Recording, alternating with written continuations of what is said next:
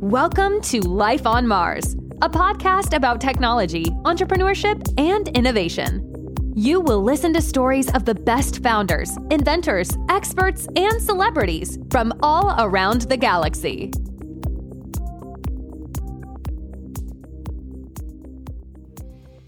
Hello everybody and welcome to another Life on Mars episode. And in this one we talk about community. We talk with Mark Birch from the AWS for Startups team, somebody I've known for a couple of years, although we've never met in person, but we've been following each other and tweeting at each other on Twitter and discussing community and metal, which is something that we will be talking about, both things also in this episode. Mark is right now at Web Summit, one of the largest conferences for technology and startup around the world. And precisely, he had been walking around during the interview, so maybe the audio is not the best, but we heard so many wisdom nuggets. We heard so much and we learned so much from Mark when it comes to community building, the roles of people who are the best to do community building. How can founders do community building? Why do corporations usually not get community and sponsoring? Why things go south? What to do when things go south and you're the community builder and you cannot let your community down? What have we learned? Because this is kind of like a two-way conversation. It's not so much of a traditional interview in the vein of the last event, the last episodes that we have been recording at Life on Mars. We're kind of like bouncing off ideas and of each other and saying like, look, I think this goes this way. Like I share our experience at Startup Grind and building community here locally in Barcelona. Because for those who don't know it, we started doing events some months, even a year before MarsSpace was born. So even if MarsSpace was officially incorporated in March 2014, we had been running an event here in Barcelona that was called the Startup Circle. Basically, and this is pretty deep lore, and only you have been listening to this episode will know about it. Maybe there's some references in our blogs from back then, back when nobody would read the MarsSpace blog. But basically, we started in early 2013 having some sort of meetups, private meetups for our friends only, because we were working in the industry, in the consulting industry, where you're not allowed to have a second job, right? Because of contractual issues and things like that. So basically, I knew that some folks in my surroundings, some of my acquaintances and friends and other coworkers, even they were creating other businesses just as much as I was creating MarsSpace back then, right? But we couldn't make it public. We couldn't announce it. We couldn't, you couldn't be seen working on it. So we were sort of on like stealth mode and under the radar for a year, working on the weekends and kind of like preparing finding the naming, building the website and whatnot. And what we did is we started meeting in my living room. It started, I think the first one, we had like 5-6 people, eventually grew to like 20-something people. Then we moved to other venues because it's not like my living room is not that large. And we started having this sort of Entrepreneurs Anonymous, right? Of companies that were in stealth mode, but we wanted to share our miseries of being like super, super early stage companies that basically had no clients, but we struggled to find, the first client or a good lawyer or a co-working space or working methodologies. So we would sort of do a daily stand-up or a weekly stand-up, so to speak, to share all of our, things we had achieved and our miseries on the other hand, and kind of like crowdsource ideas or favors. Like, we're going to print some business cards. The more we print, the cheaper it becomes. Who else wants to join the pool and create the business cards with us? It's going to be cheaper for all of us. We were basically bootstrapping companies. That was called the Startup Circle, and it started sometime around 2013. It coexisted with Startup Grind in Barcelona because we brought Startup Grind in Barcelona in February 2014. And for a good while, almost a year, we had both communities going on. But eventually, I decided that, it made sense. We sort of had like the same values. Both were happening, both were a recurring event. Startup Grind was monthly. These other things, Startup Circle was happening fortnightly. And about like the same size of events. And why replicating things? Why duplicating things? And I was doing also like interviewing people. And, at a certain point in early 2015, we decided to merge both communities, right? I think we announced it on our blog, as I said. And that's how, that's how StartBrind became a little bit bigger in Barcelona, because we merged these two communities that were very similar. And they were, of course, overlapping not only in format and in structure, but also in some of the members. But it was good. It kind of like taught us as a company that community building was something really interesting, and it pays off. As a matter of fact, one of our key hires in the company, our tech lead, Oriol Collell, who was at the time CTO of Dinello, comes from that very first meeting from the startup circle. And other people we eventually ended up working with, also we found through that startup circle, or they were members of it. Like my co-founder for StartBrind Barcelona, Carlos Cruz, I knew him from before, but he was one of the members of startup circle as well. And eventually we're like, yeah, what if we apply for StartBrind and we do something bigger? And so, that's how the story started. The rest of the story, but basically, that Mars Space, we're pretty focused on community. And we have been, it's something that pays off. That's something that's been working very well for us. It pays off because it keeps us hiring. It has given us clients. It's, it's something that we're really passionate about, really works very well. We're encouraging other people to do it, but we understand that not everybody has got the time nor the resources to do it. So, we're pretty privileged in that. Without further ado, let's jump right into this episode. Mark, welcome to the show. Welcome to Life on Mars. How are you doing? Doing well, Alex. How about yourself? I'm fine. I'm really happy. I'm really excited that you're here, because you're literally the first guest speaker that we have that is walking around a conference. So you're not only, you're technically not the conference, it's a pre-conference, right? Yeah. The day before the setup, the final prep.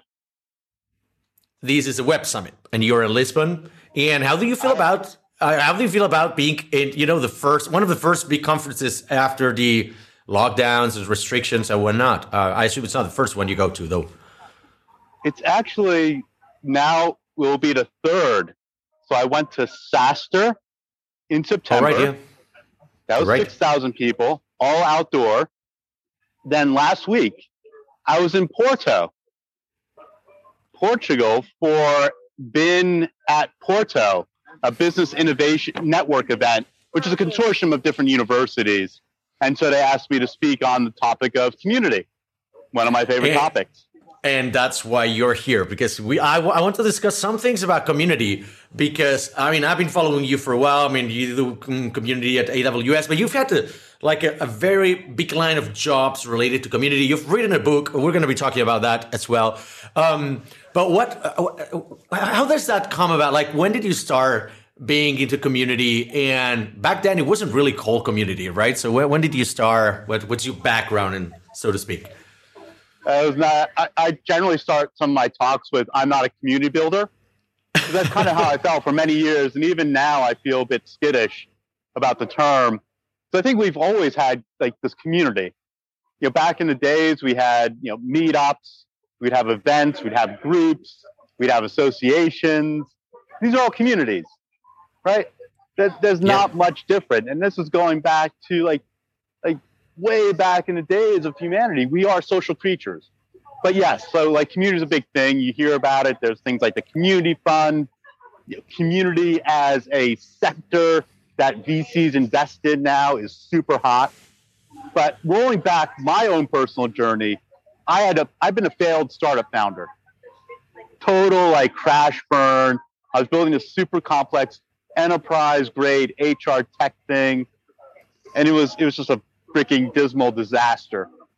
And that's a whole nother show potentially. But I emerged from the ashes of that, dead set on fixing my problems. And I knew that one of those was just, I didn't have a network. I didn't have other entrepreneurs to lean on or ask questions of. I didn't have connections to the investor world. It was just, I just felt very alone. And so I went on this mission to go on a meetup, at least one meetup every night for a year, excluding weekends. I gave myself like the weekends off. But wow. So it was like 250 plus events I attended. And I made it my mission just to meet one person, like to build like one good connection. But of course, like I go to these events, sometimes I'd go to 2 or 3 in an evening, and I met way more. And that kind of turned into a blog that I created that built up a massive audience because I just started blogging every day. I said, I'm going to put myself out there. So that was kind of step one, like to build my network and to build credibility. And then several years later, I became like an advisor to a lot of B2B tech founders in New York City. And they kept asking me the same questions about how to sell. So they looked at me like, oh, Mark, he's a founder. He actually did like sales for big companies like Oracle and Siebel, and he's a developer in his past days. Like he gets me. He gets like me. I'm an engineer. I'm a geek. And I can't sell. Yeah. So he's going to teach me the way.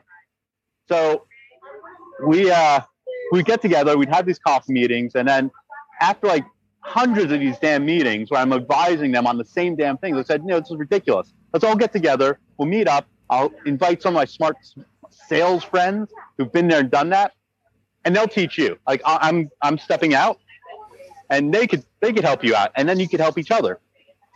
And that was the start of this thing called at first the Enterprise Sales Meetup, and then it became the Enterprise Sales Forum. That started in one meetup every month in New York City, then became 2 groups, then became 3 groups, and then then it expanded nationally and then internationally.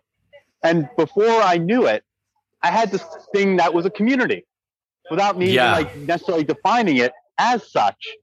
And we had volunteers, we had roles, we had a code of conduct and tenets, and like a whole system that I built out to try and manage this unwieldy thing of 30,000 plus members across 24 chapters.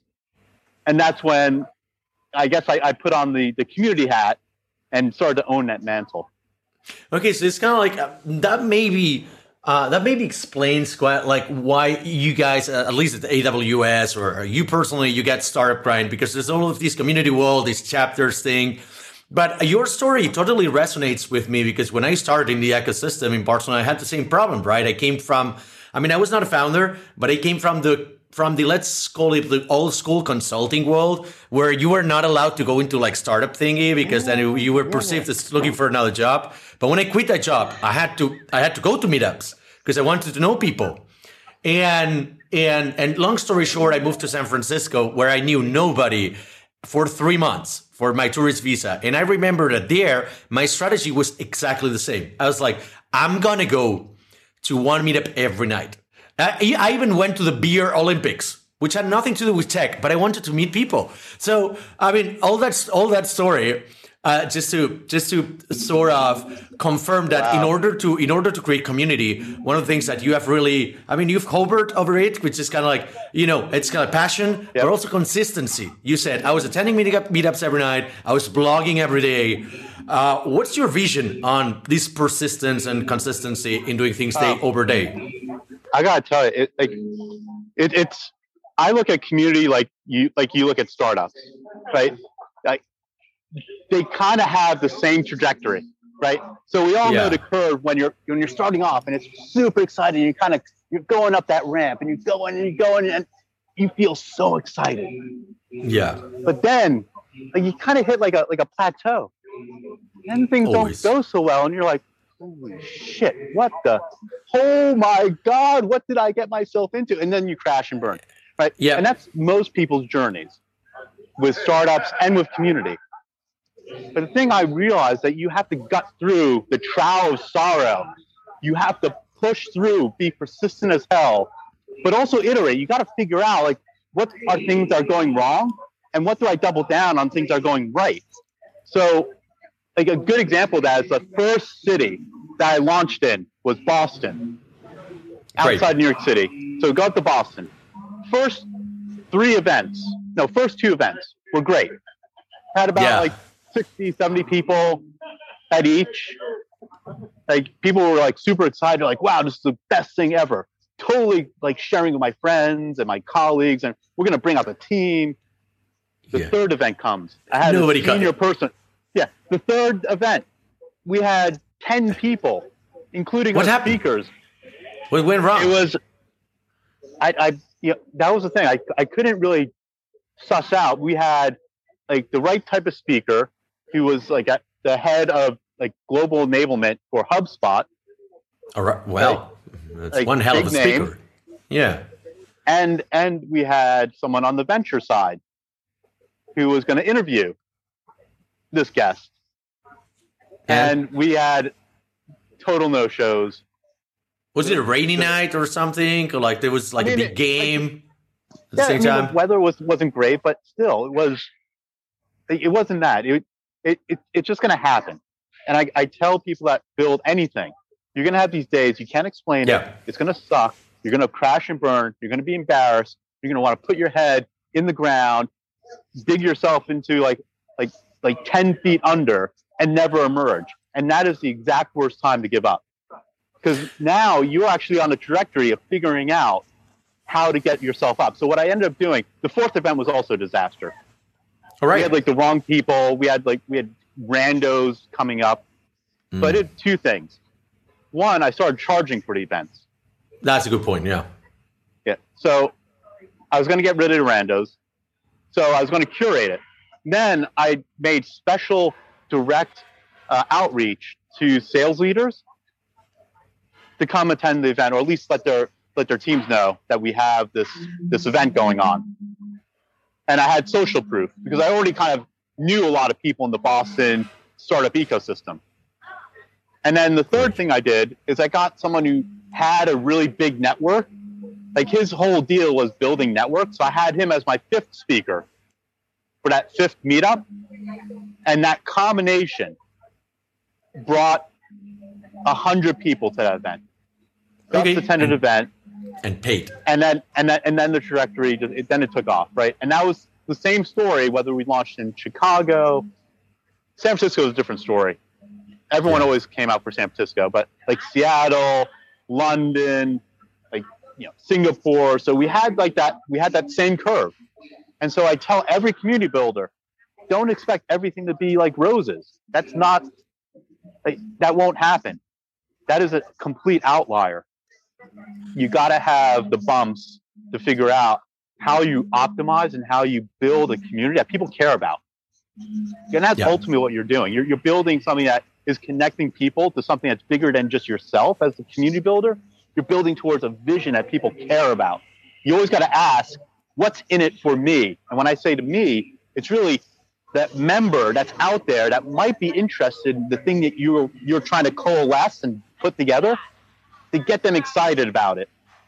So that is what you have to do in this journey of community. You got to be consistent, because if you're not consistent, you're gonna bow out well before you've had enough learning and enough conversations with your community to figure out what the special sauce is, to double down and keep it going.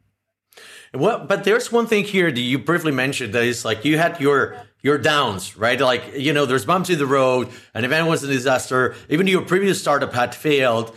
How do you find the motivation? Like, I don't know, like for me, it's one of the hardest things to do is to kind of like find a motivation to bounce back, especially because community takes a lot of time, like a long time to pay off. So you don't get immediate results. Even if you're doing events, your next event is 1 month away. Potentially, you will be stuck head down for 1 month before you bounce back and you have a successful event again. How do you motivate yourself? I think that there's like a deep well inside of you, and if it's not for you, like it's easy to give up.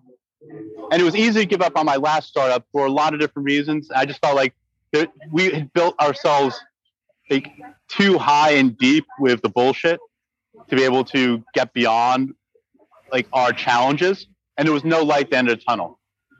The difference is when you really have that passion for what you're building. And what was different was like I approached this as a solo founder. Like this was my thing, and it was like my reputation, my credibility, everything that I am, I invested in it.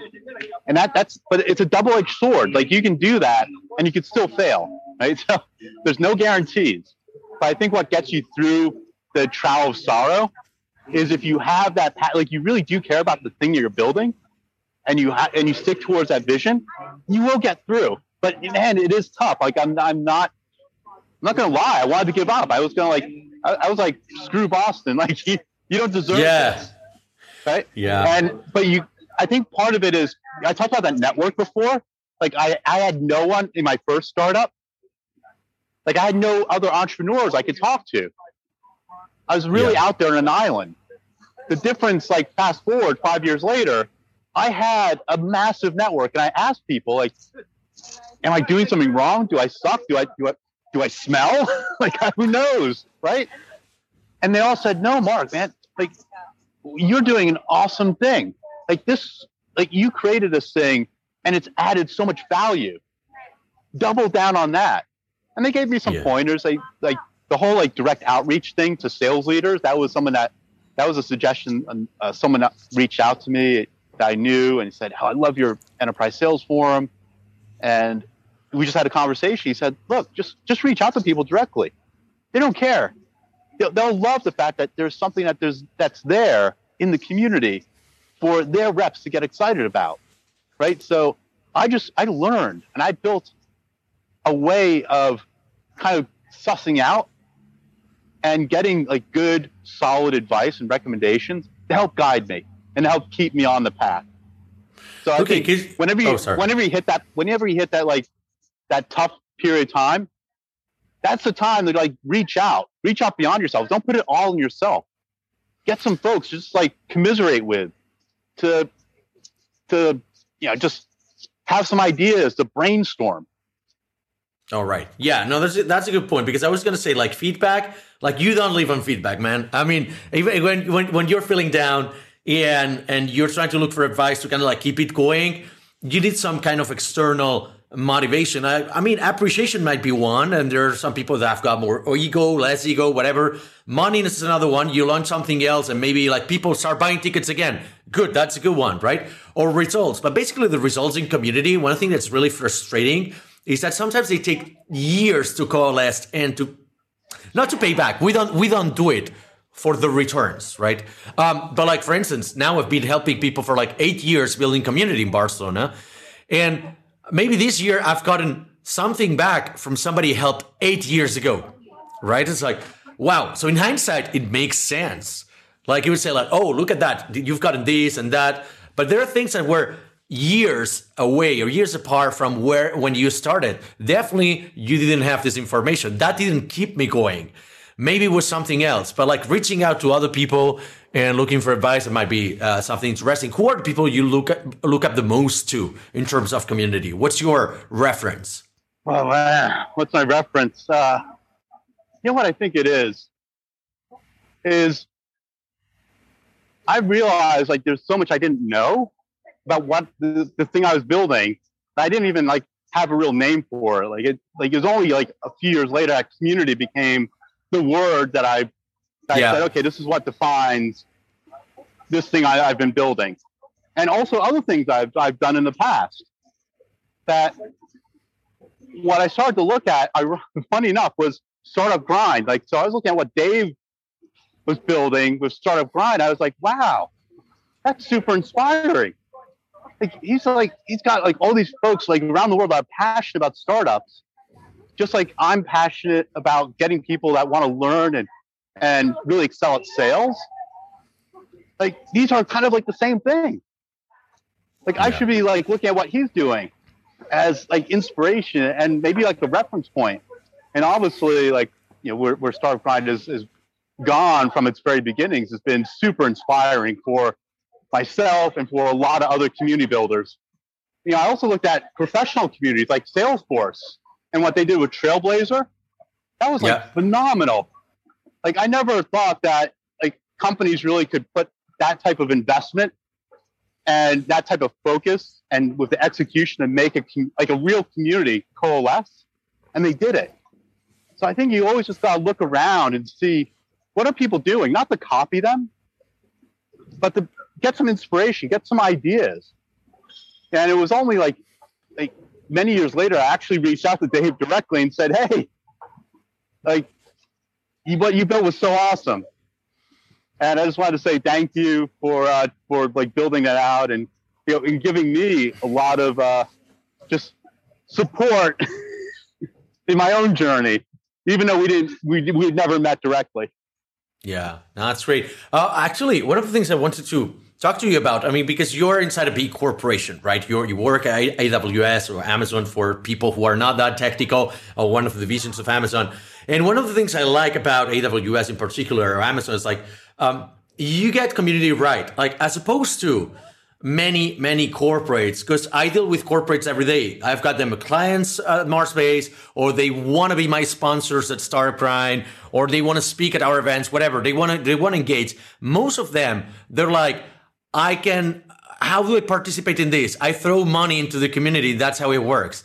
And literally now we've taken the policy of not getting any kind of sponsorship unless we are friends with the company, right? And that's kind of how it came about with AWS at a global scale in Startup Grind, but also in the local chapter of Barcelona, right?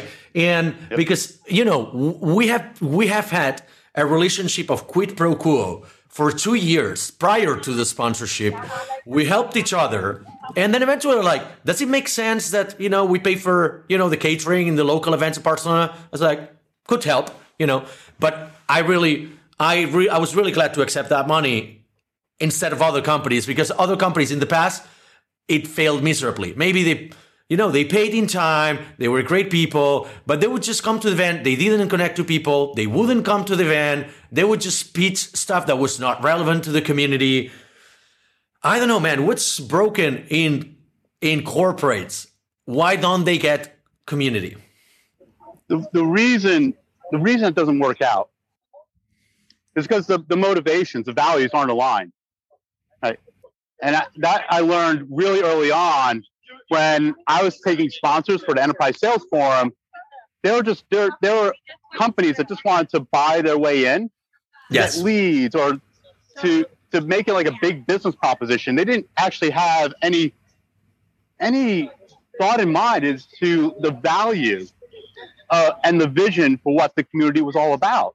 Like, I wanted people to come and get like super excited about speaking, getting involved, volunteering. And I didn't even care so much about the money. I was like, do you care about the future of B2B sales and for the development of salespeople to build, grow in their careers, to change the path of professionals that have no guidance, to having a community where they can get that guidance?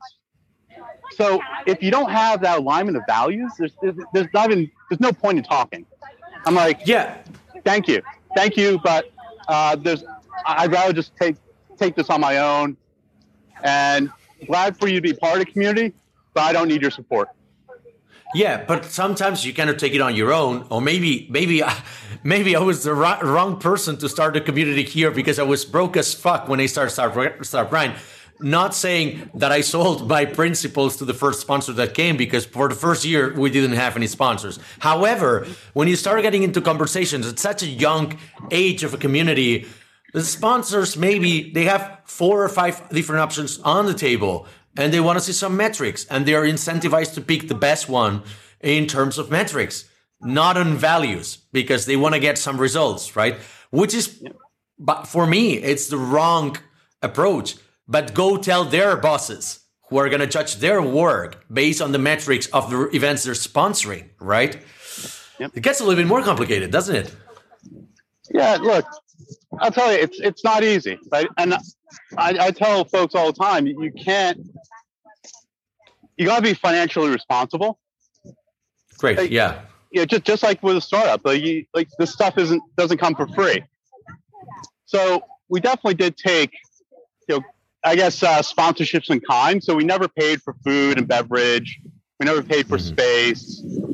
And the quid pro quo was, okay, we're going to, invite a group of 100 salespeople, managers, leaders in your space.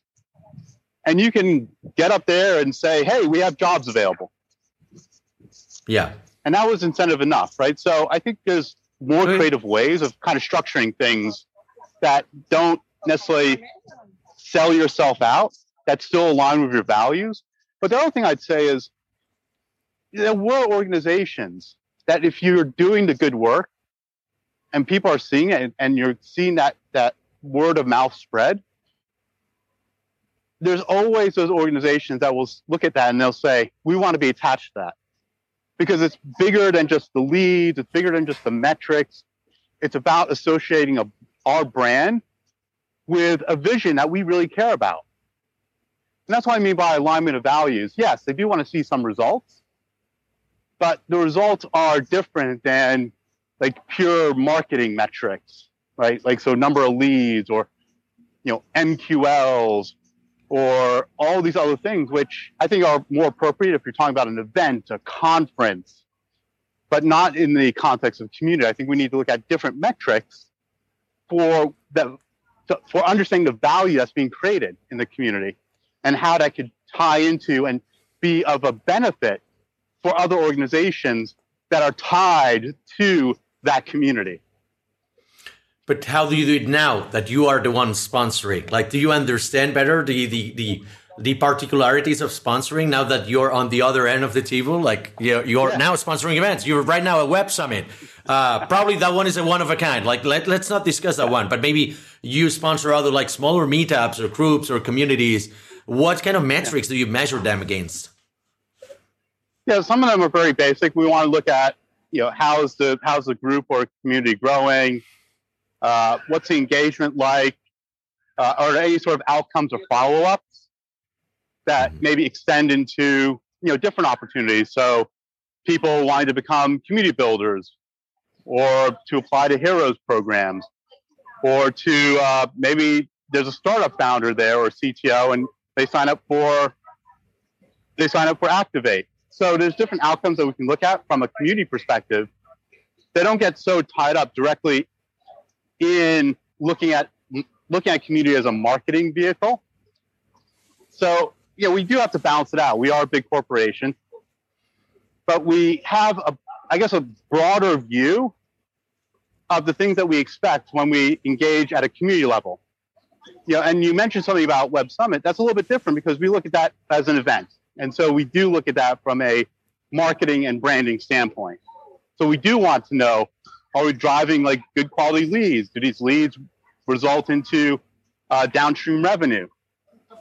So that's important. But from a community standpoint, we know that that's more of an awareness mechanism. That's at the very top end of, like, we talk about marketing stuff, that's way top end of the funnel. Yeah. That if we do enough of that, then results happen. We do see outcomes. And we know that's a fact because we see that in the work that our developer advocates do. And developer advocates, like, why is like developer advocacy like this big thing now? Because companies understand that if you're not fostering and feeding a community, then you're losing out on influencing those decision makers. In this case, developers who are making decisions on developer tools and cloud platforms. So AWS, obviously, we've invested in this advocacy type of motion for over a decade now, ever since like Jeff Barr was our very first developer advocate. So that's kind of how we look at the difference between like events or conferences and our involvement in community. And oftentimes our community involvement, it's a very light touch. We don't go in and tell our user group leaders what to do, but we'll provide speakers, we'll provide sponsorship, we'll provide support, we'll help them out if they have questions about how to grow their community. So there's a lot of like this back-end support that we provide to help out our user group leaders in building out their own communities and to foster that and to see it grow and become healthy. Because obviously, again, like, we care about that. We care about the growth and health of communities long term.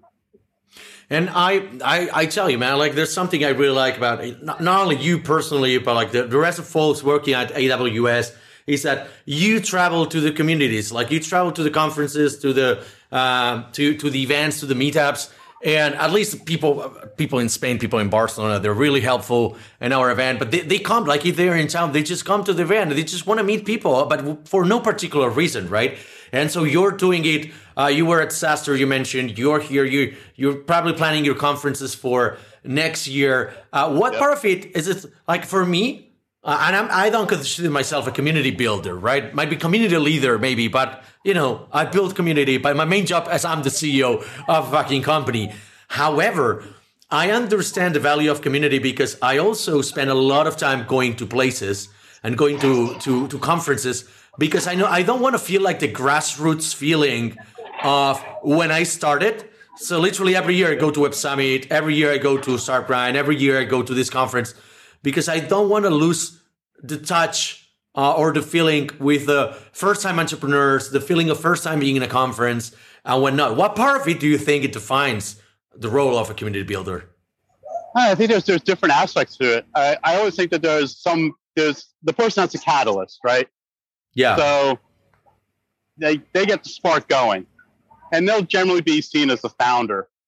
But there's also other people that are very important for the development of a community, and over time there's going to be different roles that evolve. And so when I was building out the Enterprise Sales Forum, it started off as just myself, and then I had chapter leaders, and then we realized we needed like a little bit more things to do, and we had more to manage. So we had someone that would help with promotions, with sponsors. I look at all those folks as community builders.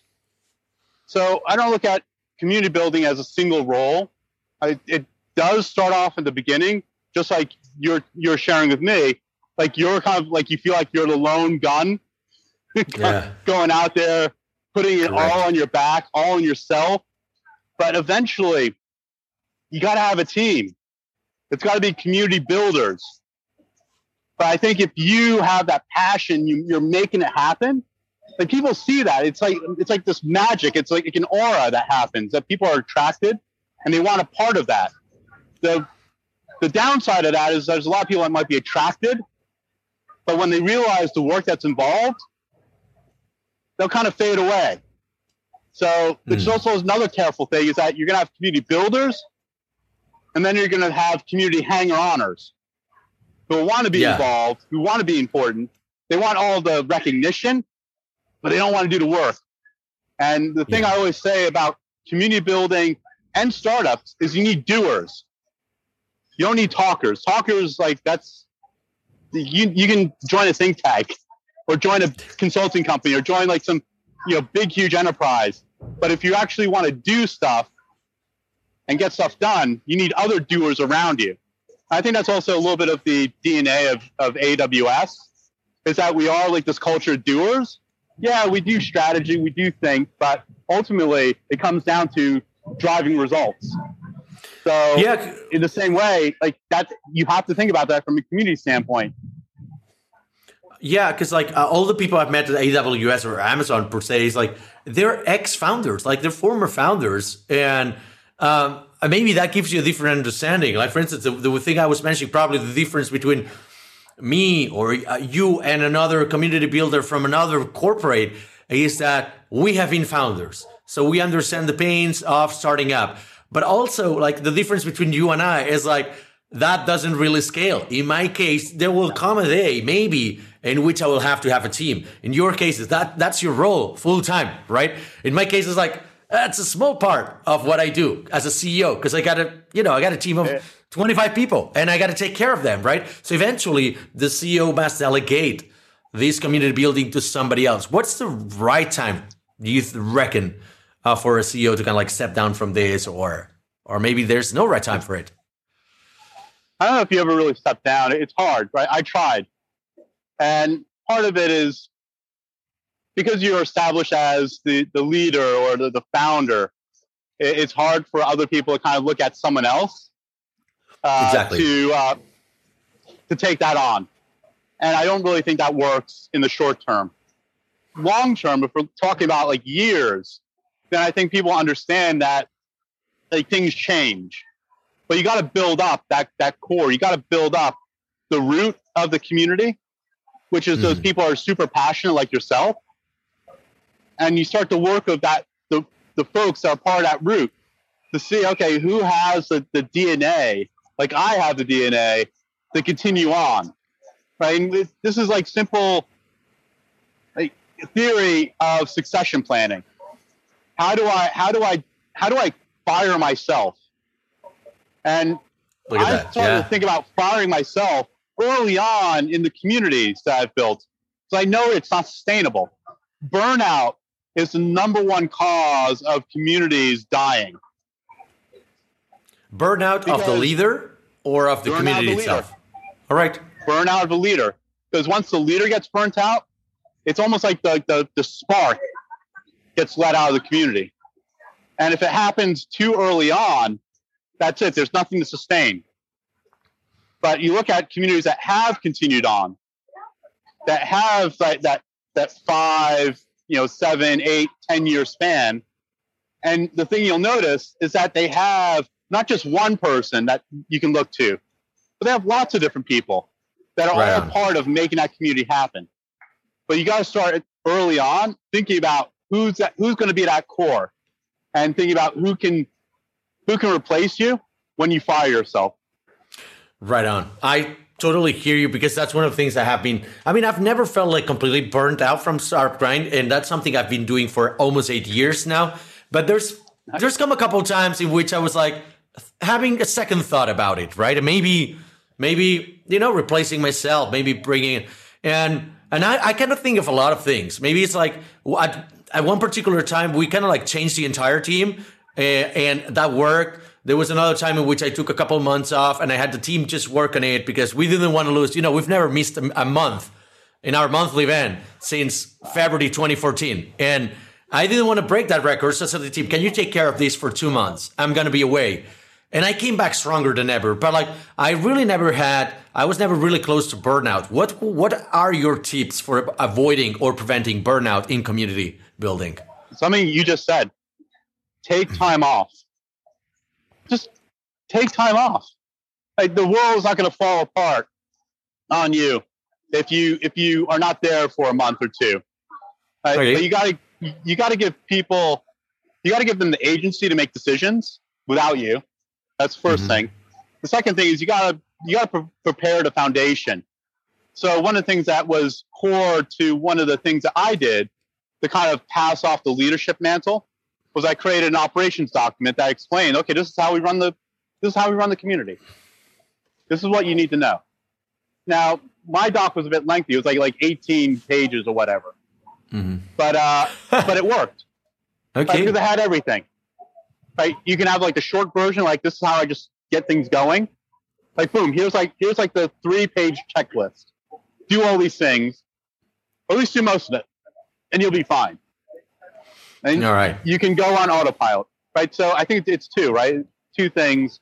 Taking time off. Take time off, but also give people agency to make decisions, and give them something to work on or to work with, so they're not flying blind and then having to go back to you.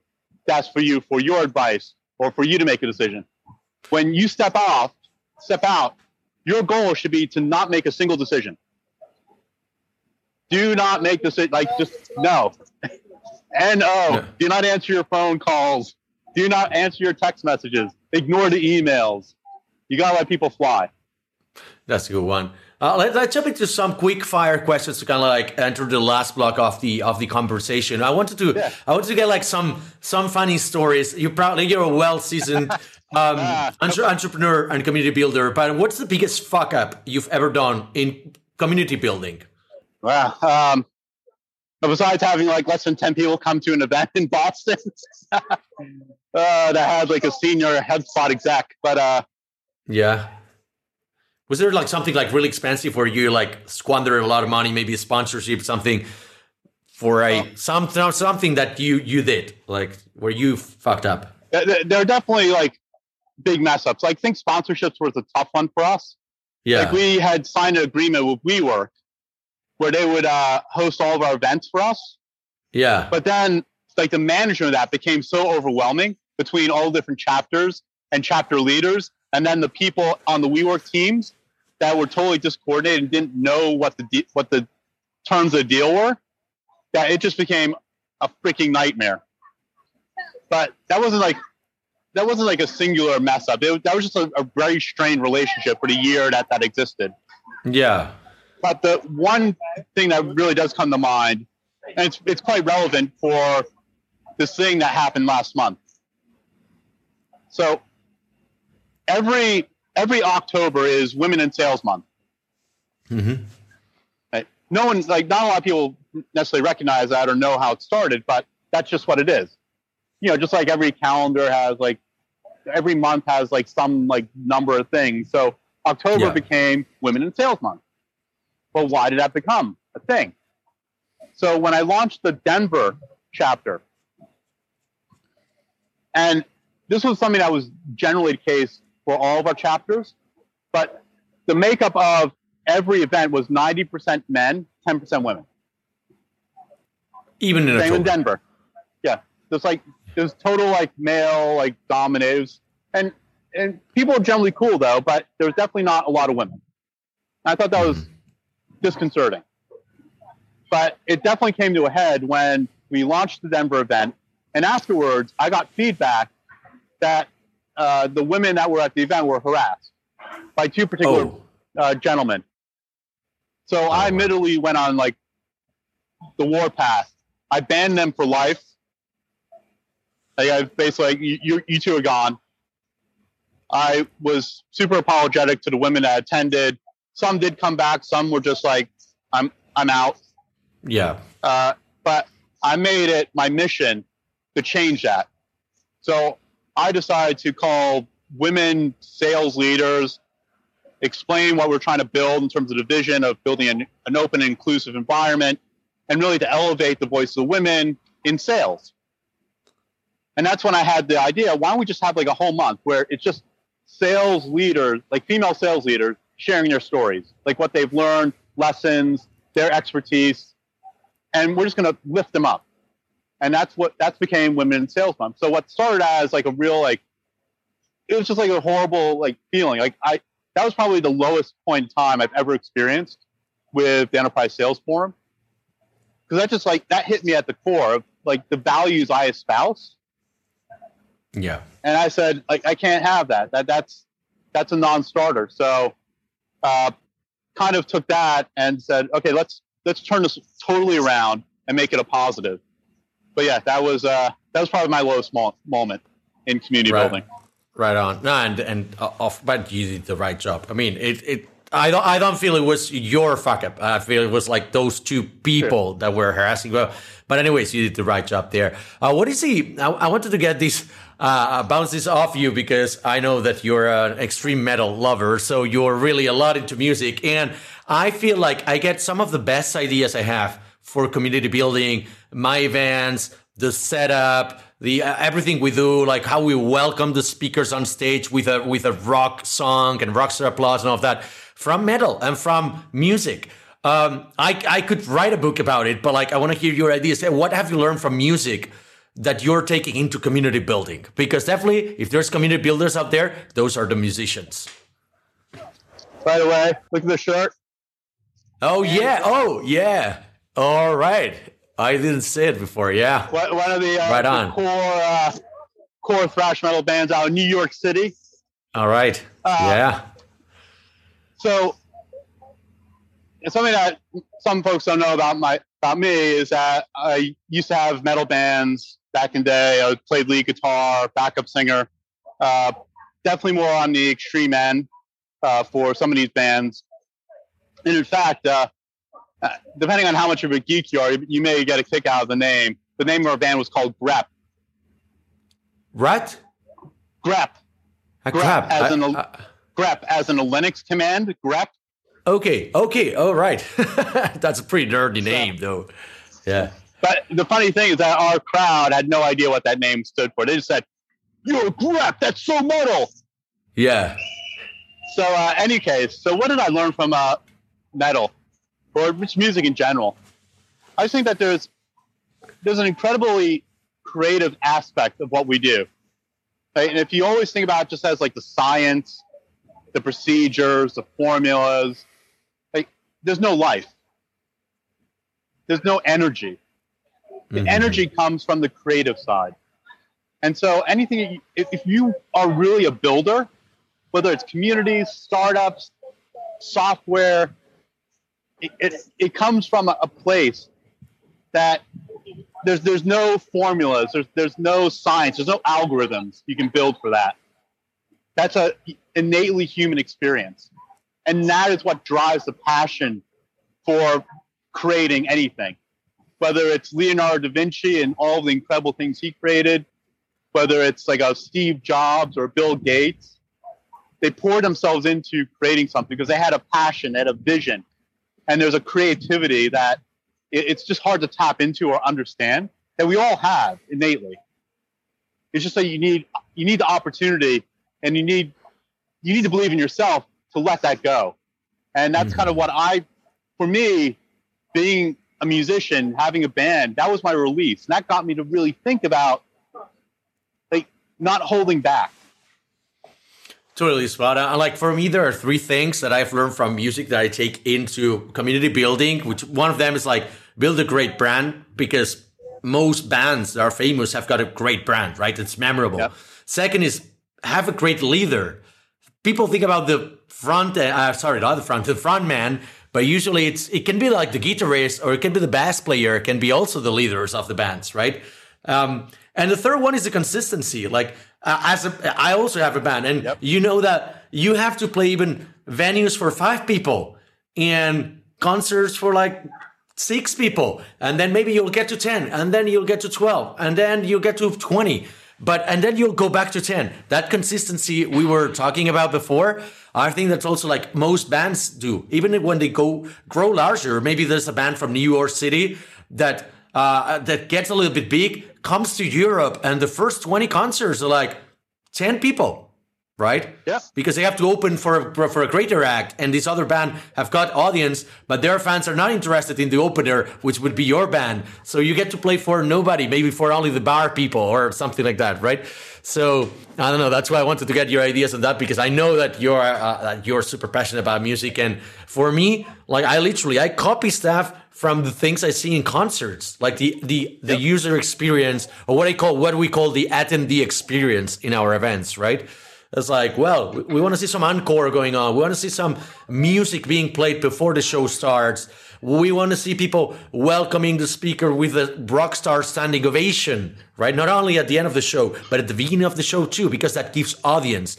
I want to drop some F-bombs and some jokes during the sets so that I get the people attention, because people attention decreases over time, right? So all of these things, I think there's some sort of science over there. But, enough of like some sciencey thing is there any couple albums you want to recommend to our audience before we wrap this up? Oh, yeah. No, it's just... I don't get to speak about metal very often on this show, so, Yeah. No, there's like so many things going on music-wise. I think it's like one of those years which has been like a bit of a renaissance for metal. Yeah, I think just like overall like an awakening for just a lot of musicians that are coming out of COVID, thinking like, wow, like this is like a new birth, a new opportunity. So, but of my favorites, like this year, the Gojira Fortitude album. Yes. Is just like by far and away my favorite. I've been listening to that like just nonstop, and there's like others that came out. Who was that? Like Machine Head coming out with something which I thought was pretty killer. Yeah, it was an EP. It was a short EP, but it was amazing. Best stuff they've done in years. Oh yeah, I mean that was like way better than anything they've done in the past decade. Yeah, Architects, great album. Great album they released. Got so many. The new Trivium. Trivium, that's right. I listened like the first 5 songs. I got to listen to the rest of the album later this week. But I was like, wow, that was super awesome. But yeah, Gojira is still going to be one of my core favorites. Yeah. close to the heart. Also, Mastodon, their new album, there's some good stuff there. Is it already out? Because I haven't seen it. Oh, you gotta check it out. All right. Yeah, Mastodon. Yeah, I'll do it right after this. Great. Just one last question, Mark. We always wrap up with a signature question at Start, Brian. I know this is not Start, Brian, but I want to ask it to you because I've got the feeling that you will have a very good answer for this. Everybody has got a useless superpower, something that's fucking useless, but you do it every day. Very, with a lot of precision. And you're like, what do I do this for? What do I know this for? Right? Do you have any useless superpower? I think my useless superpower is useless knowledge of historical dates. Great. Such as? I'll come up with something in passing. Like someone will say something like, oh, when did that happen? Like the Battle of Hastings. Oh, 1066. Yeah. And I don't know why I know this stuff. The same thing will happen with geography as well. Like people ask me like, oh, what's the capital of Jordan? I'll be like, oh, that's Amman. Oh, right. Right on. It's just like just useless vats of knowledge in my head that probably just like crowding out everything else that would be more useful. But there you go. It would have been useful. It would have been useful back when there was no internet, right? And you had to go and look it up. Now that we've got like all of this information in our phones, it's kind of like useless. So I agree. Go on, man. Thank you very much for your time. Love the chat. I'd love to see you in person one day. So we'll meet in a conference sometime soon. So thank you. Enjoy the conference and we'll find a time to jam. Yeah, let's do that. All right, Mark. Enjoy Web Summit. Thank you very much. All right. Later, Alex. We are Mars-based, an all-remote consultancy from Barcelona, specializing in web and mobile development. We help all kinds of companies, from startups to big corporations, to conceptualize, design, and develop solutions for their business using technology. And now, how can we help you?